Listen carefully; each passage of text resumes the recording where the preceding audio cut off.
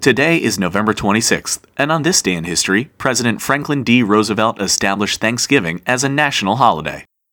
Giving thanks for things like victory in battle or a bountiful harvest had been commonplace throughout many cultures well into the 1600s, but it's one particular instance that has gone down in American legend.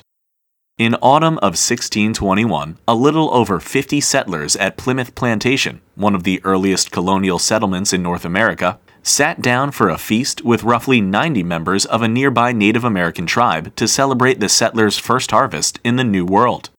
In the century that followed, Thanksgiving became something of an American tradition, though traditionally, the president would declare Thanksgiving on a date of his choosing.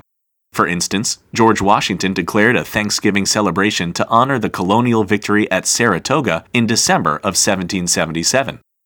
The presidents after him continued the tradition of declaring a Thanksgiving holiday, usually falling on the last Thursday in November. But one president, Franklin D. Roosevelt, got in some hot water when he tried to disrupt this tradition.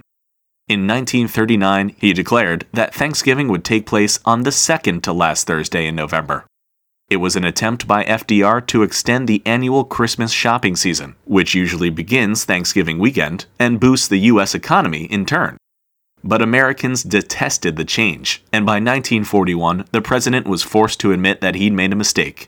That year, on November 26, Roosevelt declared that the fourth Thursday in November would henceforth be a national holiday, no matter what the president says.